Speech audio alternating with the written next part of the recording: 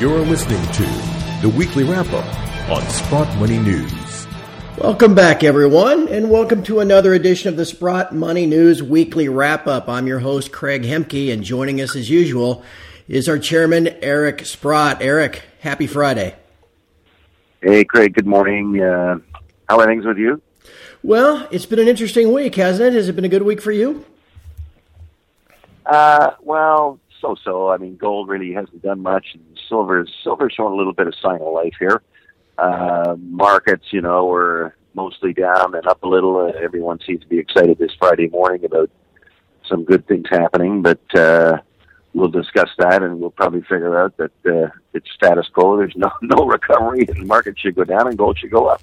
Yeah, it's interesting. The markets are definitely in turmoil. At one point back on Wednesday, the Dow was down about 550 points, and the S&P reached a critical, it seemed, support level, and magically the market turned at that point and rallied.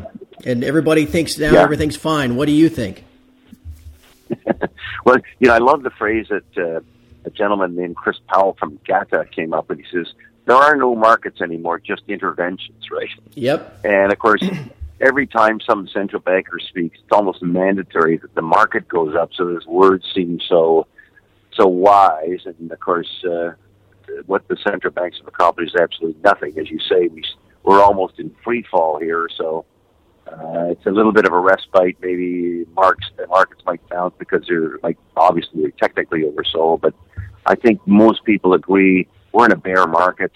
You get little short rallies, but I think the tendency will be for stocks to decline here because there's really no recovery happening, and not that I've ever expected one, but the signs of it not recovering seem to be more and more apparent all the time. Sure does. And here's a little nugget for you, Eric. Since December 31 of 2014, gold has actually outperformed, if you want to call it that, the stock market here in the U.S. Our pet rocks are actually doing what they're supposed to do, but not yet really this week. It seems like every time the stock market upticks, gold downticks. Is there what can we do, you think, to break away from this hold the computers have on gold and everything else? Well, I mean, I've always imagined that there would be manifestations of a physical shortage. As you would know, the silver and gold sales by the mint are outstanding. The Russians announced, I think it was 21.8 tons in the month of December. Yep. The Chinese bought 20 tons in December.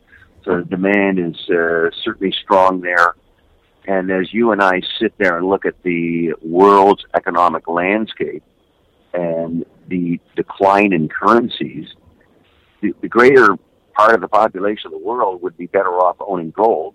I can't for 1 second not imagine that the Chinese and Indians are buying gold because of their currencies. In fact, I saw a thing from Davos where some Chinese authority said, well, we're obviously going to depeg from the dollar. Well, if I was Chinese and I was listening to that, one, I might want to own U.S. dollars, and we read countless times here that everyone's trying to exchange your yuan for dollars, and the People's Bank of China is trying to control that. Well, if they do limit the dollars, well, what's the next most likely thing to have, and that would be gold. So I expect to see some stunning interest in gold here on a physical level from all those countries whose currencies are devaluing, some of them sharply. I mean, we just had Kazakhstan devalue by something like 30%, and there's talk of defaults in Venezuela, and most currencies have been incredibly weak here, so there are lots of reasons for people to own gold and silver. You're absolutely right, and even up north where you are, the currency's been taking a beating too. It's really only the dollar price that everybody focuses on, where gold isn't rallying. It's doing its job of protecting wealth, and almost as an insurance policy everywhere else around the world.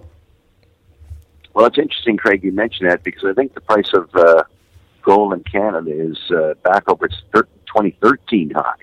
So we've done well, and of course, imagine what the price of gold in South Africa and Russia's done. I mean, we're hitting all-time highs in those currencies. So there's lots of people that have benefited immensely by owning the precious metal. It just hasn't happened in the key market that would bring in the flood of sort of investment money, a serious institutional type investment money, into the market, i.e. in Europe and the United States, is where we really need some people to decide, well, it's kind of over. Not that a lot of people haven't decided it's over. A lot, more and more are deciding every day that it's over for paper assets. So I've always believed our day is coming. It's taken way, way, way too long here. It's developing a bit of firmness in the market, and I think we could see some fireworks any time now. You mentioned, our day is coming. A lot of us either have owned the miners for a while or have begun to pick at them here at what appears to be a bottom. But boy, there was a real carpet bombing of some of the big miners. I'm not sure we can call any of them large caps anymore, Eric, but some of the larger cap miners really took it pretty good back on Tuesday and Wednesday. What do you think here? And it was totally...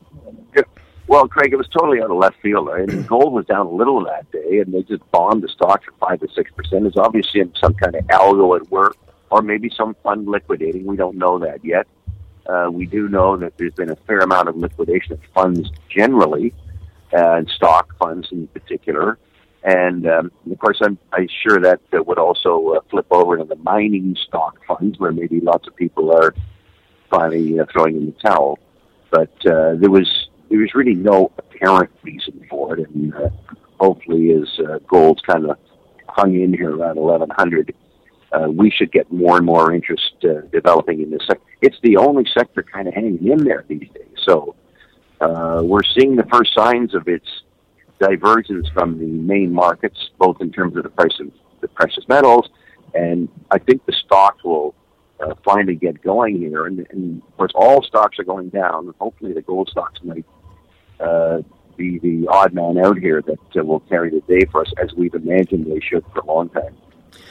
Eric, just one last question. Let's look forward to next week. We'll begin getting our first bit of U.S. economic data, the first guess at the fourth quarter GDP, which everybody now thinks is going to be well below 1%. Interest rates have actually gone down across the board since the Fed allegedly hiked the short rates, and the ECB and the Bank of Japan are rumored to be printing more now. What do you think's in store for us next week and the weeks ahead? Well, I think all the data sucks. You know, we keep getting things like car loadings and truck loadings and general economic backdrop data that suggests it's weak. We had a horrible retail sales number in December, minus 0.1%. I've always imagined that, you know, the U.S. population faced with these healthcare costs, I don't know how they can afford to make those increased payments every year, and the increase in co-pays and the increase in deductibles and all that stuff on kind of the meager income growth that we're witnessing here. And now, of course, we're getting lots of layoffs, right? I mean, we are getting tons of layoffs here.